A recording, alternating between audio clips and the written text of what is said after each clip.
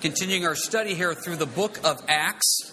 Lord willing, time willing, want to do the first 19 verses here this morning. And it's really going to continue a theme that we started last week. And last week was this idea of how is the church supposed to work? I thought Heather had a great quote there when she was talking about that missionary update about disciples. That's one of the themes that we really hit last week. One of the phrases in last week's message, if you weren't with us, is this idea of the 21st century church is broken.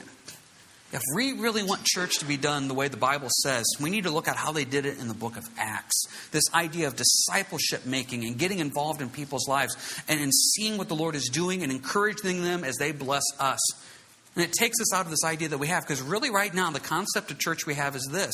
We show up on Sunday, there's this one guy that's called the pastor, he gets up, he teaches, and then we go home. And it's not that we go home and we don't live for Christ. I don't want to make it sound that way. But we go home and just assume, for the most part, that the pastor or the staff is just going to take care of the church and I'll see you again in 7 days. That's not the way the church is supposed to be. We're supposed to be involved in people's lives, encouraging, uplifting, making disciples, being a disciple. And this is a theme that we want to continue. So often out here at church, we'll have a message like that. And then we'll move on to the next topic as we continue our study through a book. We don't want to do that because in the book of Acts, you see this topic just keep developing and growing. And we want to be a church that cares. And I tell you, I heard this great quote this week and I want to share this. It says, on a scale of 1 to 10, how much do you love the church? As you look around at your brothers and sisters in Christ, do you think to yourself, I love these people so much, I pray God empowers me in some way to encourage these people toward a deeper walk with Him. And that's the goal, is to make disciples, to be disciples, and see the world change for Jesus Christ. Now, with that being said, today, Saul gets saved. Now, this is fascinating. Now, we were first introduced to Saul a couple chapters ago. At the end of chapter 7, we see Saul consenting to the death of Stephen, meaning he was okaying that and wanting it. We see Saul in Acts chapter 8, the Bible says, wreaking havoc on the church. And then here at the beginning of Acts chapter 9, look at verse 1. It says, then Saul, still breathing threats and murder against the disciples of the Lord, went to the high priest and asked letters from him to the synagogues of Damascus, so that if he found any who were of the way, whether men or women, he might bring them bound to Jerusalem. Breathing threats and murders against the church. Every time I teach on Saul getting saved, I always use this point. Think of that one person, the worst person you know, that you could probably think they will never get saved. That's the Saul in your life. They can get saved. We have some Sauls here this morning that people thought at one time that you would never be walking with the Lord, and you're walking with the Lord. That's what God does. Now, I will use the names Saul and Paul interchangeable here. In a couple chapters, Saul gets a name changed. And we'll talk about why that happens in a little bit. But Saul means desired. God desired a relationship with Saul. Paul means small or little. So when Saul got saved, he became small or little, humbled by what the Lord had done. It's a neat picture there. I don't know if we can do this justice. I don't know if we can fully understand Saul getting saved. This is the guy that oversaw the death of Stephen. This is the guy that in chapter 8 was wreaking havoc in the church. This is the guy in chapter 9 that was threats and murder against the church. You know, I can't think of an equivalent. The best I can think of is, can you imagine 4 or 5 years ago if you would have suddenly read the headline that Osama bin Laden denounced his Muslim faith and accepted Christ? Oh, that can never happen. What happened if, 15 years ago, all of a sudden, did you hear about Saddam Hussein? He's no longer a Muslim. He accepted Christ. No. See, that can't happen, can it? I mean, there's no way. There's no way that Osama bin Laden could have got saved. Saddam, there's no way. Saul did. Saul got saved. And I think we just kind of look over this point way too much. Don't ever forget the grace of God and what it did in Saul's life. I mean, because looking at Saul, this is the guy, I wonder what the prayer services for the early church were like. Were there prayer services of people hitting their knees, saying, my heart breaks for Saul, bring him to Jesus? Or was it, Lord, remove Saul, take Saul out, he's a threat to the church? I don't know.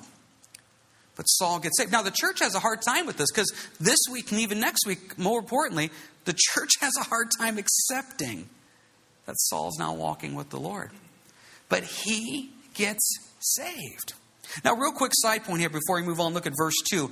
If he found any who were of the way. That's a term that's used throughout the rest of the book of Acts, and that's reference to Jesus, who said in John 14, verse 6, I am the way, the truth, and life. No one comes to the Father but by me. There is only one way to get to heaven, and that's through Jesus Christ. There's only one way to be saved, and that's through Christ on the cross. So when it refers to the way, it's referring to that reference that it has to be Jesus. So what happens, verse 3, as he journeyed, he came near Damascus, and suddenly a light shone around him from heaven. He saw the light, no pun intended. He saw the light, verse 4, he fell to the ground and heard a voice saying to him, Saul, Saul, why are you persecuting me? And he said, Who are you, Lord? And the Lord said, I am Jesus whom you are persecuting. It is hard for you to kick against the goats. So he, trembling and astonished, said, Lord, what do you want me to do? And the Lord said to him, Arise and go into the city, and you'll be told what you must do.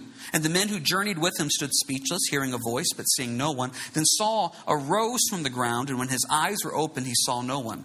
But they led him by the hand and brought him into Damascus. And he was there 3 days without sight, and neither ate nor drank. Now, there's a lot of amazing points that come out of this. He saw the light, verse 3. Verse 4, Saul, Saul, why are you persecuting me? This is a great passage, because when we hurt, Jesus hurts. When somebody affects us and hurts us, it hurts Christ. We are the body of Christ. Now, what happens is this. You go through a tough time, be it spiritually, emotionally, physically. No one fully understands that pain other than you.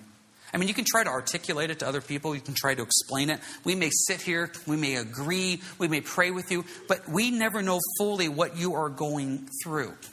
This usually leads to some type of frustration. I've seen people do that. They're frustrated that they go up to somebody, they open up their life to them, they open up their heart, and the person says, I know, I understand. No, you don't know, you don't understand. Or maybe, I know, I get it. We don't get it. We don't. There's only one person who truly gets it, and that's Christ. And I'm not saying don't go to the body. We're, as a body, we are supposed to care and share and be there with you. But ultimately what it comes down to is there's only one person that truly understands, be it the physical, emotional, or spiritual pain and suffering that you're going through, and that's Christ. There's a great verse in Proverbs. You don't need to turn there, but just write it down if you're taking notes. Proverbs 14, verse 10. Proverbs 14, verse 10. It says, The heart knows its own bitterness, and a stranger does not share its joy. The heart knows its own bitterness. There's only one person that understands the bitterness and pain you have in your heart, and that's Christ. You can try to explain it to us. We can try to be there. We can lay hands on you. We can pray with you. I can give you verses. I've had people come up to me over the years and say, I went to this friend, this family member. I tried talking to them, and they didn't get it. And sometimes I've heard people say they came up to me and talked to me, and I didn't get it. We try. But the heart knows its own bitterness. I mean, some of us come in, and we put a little facade on. There's bitterness, anger, there's loneliness, there's hurt. But we don't open up. Christ knows. And what about the second part of that? And a stranger does not share its joy. What about the flip side? Maybe someone didn't understand the pain you were going through, so that hurt and you thought you were all alone. But what happens when something amazing happened to your life? So you went up to your brothers and sisters in the Lord and you shared that joy with them, and their response was less than excited. That almost hurts as much. When something amazing happens into your life and then you don't have that person to show excitement with, that hurts. Christ knows your excitement. Christ knows your joy. Saul, Saul, why are you persecuting me? One of the verses that we really try to push at home with the boys is out of Romans, where it says, Weep with those who weep and rejoice with those who rejoice. Once again, as a body of Christ, we need to get involved in each other's lives and weep with those who weep and rejoice with those who rejoice. We really try to encourage the boys with this at home, and they do a good job on the weep with those who weep. If any one of the boys get hurt, the one that's hurt is like inundated with things. The boys would just go grab something for them. Maybe it's their blanket, or they'll go grab them a popsicle or something. And it's like this bringing gifts to the altar thing. This kid's on the couch hurt, and everybody's just laying something down at their feet. They weep with those who weep. They don't do a good job with rejoice with those who rejoice. This is what happens with rejoice with those who rejoice at our house. Somebody's maybe playing a game, and they've completed a level, they did something really good, or they'll say, hey guys, look what I did. This is what I hear. Great, good job, well done. About that tone of voice. Hey, did you see what I built? Great, that's nice, well done, good job. You know how hard it is to rejoice with somebody who rejoices? Because maybe you don't share that same passion, that same excitement. So I get on the boys about that. And then I heard one time in the house, one of the boys came up and they were excited about something simple that they did. And guess what I heard my voice saying? Great, well done, good job. We got to be careful. As a body of Christ, prayer requests come through the prayer line. I don't know who this person is. Okay, so I see they lost a loved one. I see they're in the hospital. Well, you know what? They're my brother and sister in Christ. I want to pray for them. Maybe a praise comes through the prayer line. Praise that so-and-so's test results came back good. I don't even know who that is. I will still rejoice with those who rejoice. We got to be careful that we don't become these isolated pockets in the body of Christ. We are one. And what we're going to see here last week, this week, in this ongoing theme is that this idea of church needs to change. Because if we just start thinking, well, it's the responsibility of the staff, of the pastors, to know that so-and-so is hurting and to know that that person's rejoicing. It's not my responsibility. No, it is. We are one. We weep with those who weep. We rejoice with those who rejoice. You know, we don't get into numbers out here. I've shared that with you before, but somebody figured up last fall, there's over 500 people that claim this as their church. Now, some of those we wish didn't claim us, but they still do. So we got to take care of them. We need to weep with those who weep and rejoice with those who rejoice. We can't take care of all that. This is where the body, God has designed the system for the church to take care of the church. That's the system. And we mentioned last week, I'm going to repeat a couple of these points. It'd be great if you would take a copy of the directory home and look through it. Break it down through 7 different days. Pray for people. And as you look through that directory and you see people you don't know, meet them. Introduce yourself to them. Become a body. We got to get past this point of we show up on Sunday, we do our worship, we do our time of service. Hey, that Bible study sounds fun. Hey, that sounds encouraging. We need to do that. That's all important. But then throughout the week, we need to be disciples and also making disciples. That's the purpose of the church. I'm going to share this quote with you. A friend of mine once said that Christians are like manure. Spread them out and they help everything grow better. Keep them in one big pile and they stink horribly. Sometimes that's the truth. We get in our isolated little groups and we have church. And then we leave and we come back in 7 days. And it's not that we're going out and living immorally throughout the week. The purpose of church, according to Ephesians, is my role as a pastor is to equip the saints for the work of the ministry. We come together to be refreshed, be encouraged, give you small group study opportunities, an opportunity to serve, an opportunity to worship and pray. We give you those opportunities and then send you out, hopefully built up, and say, now go make disciples for 7 days. And what you see here in the church, that's the goal. Because verse 4, Jesus hurts when we're persecuted. I want to be like Christ. I want to hurt when you hurt. I want to rejoice when you rejoice. And we want to be a team, a body of Christ as we do that. Let's continue on here in Acts 9. So, we will fail you when it comes to your dark times in life. We will fail you when it comes to your exciting times in life. It's not that we don't want to. It's not that we don't mean to, I should say. But Christ always will weep with you. Christ will always rejoice with you. So what happens here, verse 5, who are you, Lord? I am Jesus, whom you are persecuting. Now, depending on your translations, NIV, New Living Translation, probably you don't have the rest of verses 5 and 6. It's hard for you to kick against the goats. So he, trembling and astonished, said, Lord, what do you want me to do? That's a translation issue, and we can obviously talk about that later on one-on-one if you're interested. But that phrase right there, it's hard for you to kick against the goats, that is repeated in Paul's testimony in Acts 22. It's a great little point. What that verse is saying is this, is basically, Paul, you're kicking against the goads. And these goads, another way to translate this, are pricks or stings. What God was doing was poking Paul, stinging Paul, pricking Paul to get his attention. That's what he was doing. And what Paul was doing, he was kicking against it. Every time he got poked by the Lord, he would kick back against. Makes it hurt worse. We fail this way sometimes. All of you came in here today, and you probably have an unsaved friend or loved one. What the Lord wants to do to get this person's attention is to sting them, is to poke them, to prick them. allow your unsaved loved ones to get stung by God. That's a hard thing to do. Because the way we want our unsaved loved ones to get saved is this: Lord, make their life such a blessing that every good thing they see, they know it has to be from God, and they'll be overwhelmed with the goodness of God. That may work. What I've seen in my years as a pastor is usually the opposite. They're completely, utterly broken, and they have no place to turn but Jesus. Let them be stung. Let them be pricked. Let them be poked. Allow your unsaved loved ones to get stung by the Lord. That's a difficult thing to do. But I would rather see my unsaved loved ones suffer for a span in this life, but then have all of eternity with Jesus Christ. Rather than, Lord, give them the most blessed life possible, and then they still die and go to hell. So God, in His infinite wisdom, was stinging, pricking, poking Paul to get his attention. That's love. So God then tells him, go to the city, you'll be told what to do. Verses 7, 8, 9, the people with him hear this voice and they don't really understand it. And Paul now is blinded.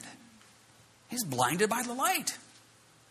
What's going to happen? Verse 10. Now there was a certain disciple at Damascus named Ananias. We'll stop right there for real quick. There are at least 3 Ananiases in the Bible. One is the high priest Ananias. There's another one that was Ananias of Acts 5. That if you remember correctly, him and his wife were judged. This is a separate Ananias. Ananias. And he said to him the Lord said in a vision, Ananias, and he said, here I am, Lord. So the Lord said to him, arise, go into the street called Straight, and inquire at the house of Judas for one called Saul of Tarsus, for behold, he is praying. And in a vision, he has seen a man named Ananias coming and putting his hand on him so that he might receive his sight. Then Ananias answered, Lord, I have heard from many about this man, how much harm he has done to your saints in Jerusalem. And here he has authority from the chief priest to bind all who call on your name. But the Lord said to him, go, for he is a chosen vessel of mine to bear my name before Gentiles, kings, and the children of Israel. For I will show him how many things he must suffer for my name's sake. Ananias pops on the scene. Short little interlude with Ananias. Not mentioned again. But Ananias got to disciple Paul. Now think about that for a second. Somebody led Billy Graham to the Lord. Somebody led all these big names to the Lord. Somebody was involved in their life. Ananias had the privilege and opportunity to disciple Paul. How amazing is that? Now, what's Ananias' response to this? Verses 13 and 14 can be summed up very quickly. Are you sure? This is Saul. Look at verse 13 one more time. Lord, I've heard from many about this man and how much harm he has done to your saints in Jerusalem. And here he has authority from the chief priest to bind all who call on your name. Are you sure about this? This is Saul. Rounds up Christians. Kills them. He oversaw Stephen's death. Wreaking havoc in the church. You are sure about this, Lord? You're sure about this? See, isn't this part of the problem with discipleship? God's called us to be disciples. God has called us to disciple other people. God has called us to go make disciples. And I'm not trying to pick because I do the same thing. We do everything we can to try to get out of it. See, that's the thing. God has called us to get involved in people's lives. God had called Ananias here specifically to be involved in Paul's life at such an instrumental time in his relationship with Christ. And God has called you to do the same thing. But we try so hard to get out of it. Can you go to the book of Titus with me, please? Titus. Titus is right after the Timothys, 1st and 2nd Timothy. And it's a short little book of Titus.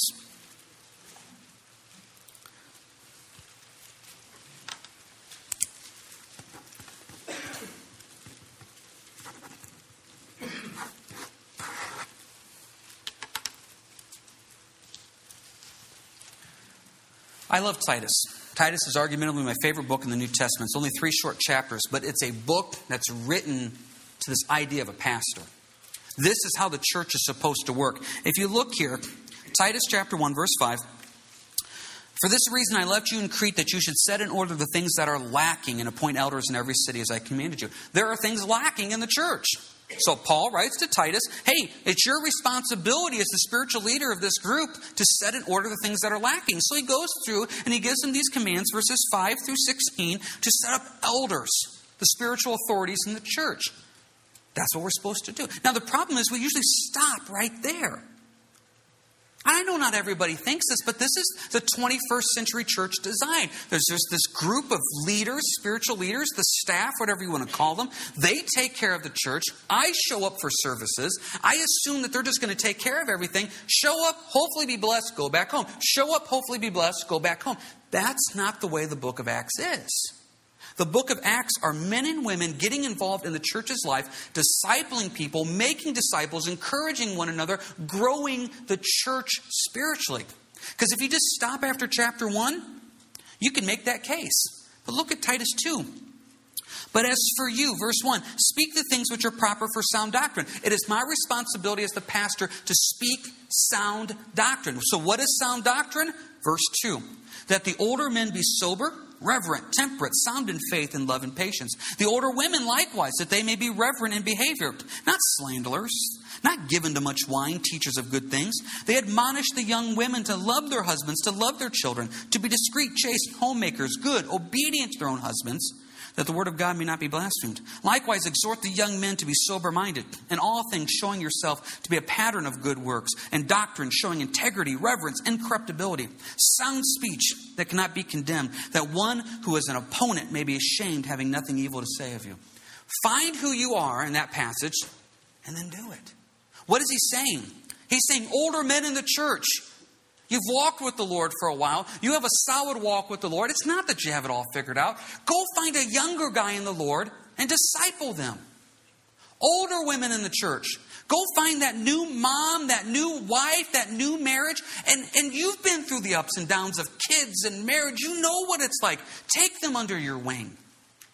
Just set them up. Go introduce yourself to them. Go do that. Younger men. You're new in the Lord. Look around, find that guy that you say, wow, what an example of Christ he is. Go introduce yourself and say, hey, do you mind if maybe just once or twice a week we could just contact each other? I could share what I'm going through in the Lord. You could share what you're going through and you could impart that wisdom to me. Or maybe younger moms, younger wives, you go and do that as well. Go find that woman. You say, wow, look how she raised her family and kids in that marriage. That's the way the system is supposed to work. The problem is, the 21st century concept, we don't do that. The church doesn't take care of the church. I heard a great quote which says, we never finish the discipleship process. You are never done discipling someone, and you are never done growing as a disciple. We mentioned last week, the system, I would hope, is this, that you always have somebody in your life that you are discipling and growing in the Lord. And I hope that you always have somebody in your life that you can contact to say, help me grow. Now, the problem is we hear phrases like that. Well, I don't even know what it means to disciple someone. I don't know what it means to be discipled. It means that you're willing to invest in their life and they're willing to invest in your life. It means that you're willing to stop and say, hey, this is what I read this week. How can I pray for you? What struggles are you having? That's what it means. This is what the church is supposed to be doing. Go make disciples. It's not the responsibility of just chapter 1, the elders. It's the responsibility of the church. Problem is, we spend most of our life coming up with as many excuses as we can to not do it. I don't know the Bible well enough. I really don't have a lot of time. I don't even know what I would say. I'm kind of a shy person. I struggle with meeting new people. I love you all to death. When you're done making excuses, let's get down to the heart of the matter. The heart of the matter is this is what God has called us to do. See, there's a fascinating chapter at the beginning of the book of Exodus when God calls Moses to go lead the Jews out of Egypt. And for a whole chapter, God allows Moses to make excuses. I really can't lead. I'm really not good at speaking in front of other people. And every time Moses makes an excuse, God just checks it off. Hey, nope, I'm going to do this. I'm going to do this. Finally, at the end of the chapter, the truth comes out and Moses says, I don't want to do it. And when he says, I don't want to do it, God's loving response, he gets angry. Because God is basically saying in anger, you don't trust me to be the power to have you do this. If the Lord has called you to disciple someone, to get in their lives, He will give you the strength, the wisdom, the knowledge. He will do it for you. You all here, including myself, we're all completely unqualified to do anything. It's the Holy Spirit working through us that we can ever accomplish anything. One of the jokes that we have out here at church is God bless us harvest in spite of us. We try to do everything we can to screw this up, and the Lord just keeps blessing it. The church has been designed to take care of the church. Ananias was a man that God raised up for a brief moment in time to bless Paul. Does your marriage need blessed? Find somebody who has a good marriage, or you think have a good marriage. Ask them to be involved. Is your walk with Christ stale? Find somebody you see on fire for the Lord and say, hey, do you mind if we would contact each other throughout the week? Are you finding yourself, maybe, like I said, once again, you've been through the ups and downs of life or marriage. Maybe see a new couple and introduce yourself. Get involved in their lives. That's discipleship. That's disciple making. This is exactly what we see here with Ananias. Paul's new. I'm bringing him to you, Ananias. Spend some time with him. And that's exactly what Ananias has done. After Ananias says, are you sure? Look at verses 15 and 16. Look at that phrase in verse 15. Paul is a chosen vessel. The next time you're feeling down, discouraged, depressed, God chose you to know salvation. Isn't that amazing? The Bible says in John 15 that Jesus said, you did not choose me, I chose you. Jesus says, I wanted you. We have a tendency to convince ourselves that we are completely unwanted and unloved by anybody. And Jesus taps us on the shoulder and says, I chose you. I wanted you. I remember after I got saved, I've been saved for about a year or so, and there was a young couple coming out to church, and we just got together. And they were newly married, and I was kind of new in the Lord. They were new in the Lord, and we did just get together and do Bible studies. And I remember distinctly one time sitting on their couch in their apartment living room, and we were going through this passage, and the subject came up of being chosen. And I remember her just breaking down in tears saying, God chose me. That just really impacted her. I was wanted by somebody. God chose you. God wanted Paul. God wants you. Look at verse 16, though. I will show him how many things he must suffer for my name's sake. I think sometimes as Christians we do a disservice to the truth of the gospel. The truth of the gospel is Jesus Christ loved you. He died on the cross for your sins. There's only one way to get to heaven, through Jesus. You can't earn it. You can't do it on your own. We're all sinners. That's the truth of the gospel. But what happens is we have a tendency to do this. Get saved, and oh my goodness, watch how your life just comes together. It's wonderful. It's amazing. It's beautiful. It's blessed. And that is all true. But verse 16, I will show him how many things he must suffer for my name's sake. Jesus made it clear in John 16, verse 33. In this world you will have tribulation. But take heart, I have overcome the world. When you do claim to be a Christian and you make that confession of faith, it's a tough world out there. It really is. And I think sometimes we have a tendency as Christians to not give that full sight of it. I'm telling you right now, to walk in this fallen world as a believer is a tough thing to do. It is tough to raise pure kids in an impure world. It is tough to be a pure man in an impure world. It's tough to have a godly marriage where marriage is no longer accepted or wanted in any way whatsoever. It is tough to do. There are tribulations in this world. We know this, we understand this, and God prepares us for that. He has never hidden that fact. It seems like as Christians, we hide that fact. There are difficulties, but the Lord is the one that sees us through it. Verse 17, Ananias went his way and entered the house, and laying his hands on him, he said, Brother Saul, I just want to stop there for a second. Brother Saul. Ananias was obviously Baptist. Brother Saul. I'm not picking, because Baptists don't have a sense of humor, but I'm not picking on the Baptist. Brother Saul. Family. Okay, I feel like I'm belittling this point, and maybe I am, and forgive me for that. This is the guy that was just killing people a couple chapters ago. This is the guy that at the earlier part of this chapter had letters. Just a couple days ago, he was going to go round up more Christians. And now he's part of the kingdom. That's grace. That's mercy. Can you imagine how that felt? Here's Paul blind, still trying to digest what happened on this road. And Ananias comes in, places his hand on him. Brother Saul, the Lord Jesus who appeared to you on the road as you came has sent me that you may receive your sight and be filled with the Holy Spirit. Immediately there fell from his eyes something like scales, and he received his sight at once, and he arose and was baptized. And so then he had received food and was strengthened, and Saul spent some days with the disciples at Damascus. Paul hangs out with the church. I'm looking forward to next week, because next week we're going to get into the early life of Saul here. And it's a neat picture of what is supposed to happen after we get saved. And I was already taking notes on it. I got like 7 things written down of these are the steps that happen after you're walking with the Lord.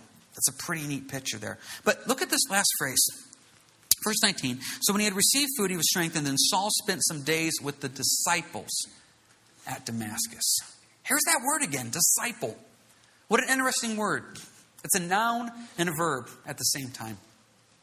You are a disciple, a follower of a teacher, and your teacher you choose to follow is Jesus Christ. But yet you're also called to go disciple. That means to teach other people to follow your teacher, which is Jesus Christ. Can you go with me to Matthew 28, please? This is what I want to finish with. Matthew 28.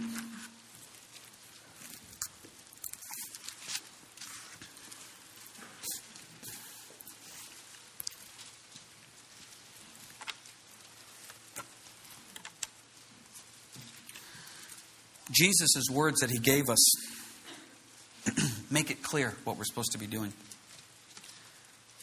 Matthew 28, verse 19. Go therefore and make disciples of all nations, baptizing them in the name of the Father and of the Son and of the Holy Spirit, teaching them to observe all things that I have commanded you, and lo, I'm with you always to the end of the age. Amen. We're called to make disciples.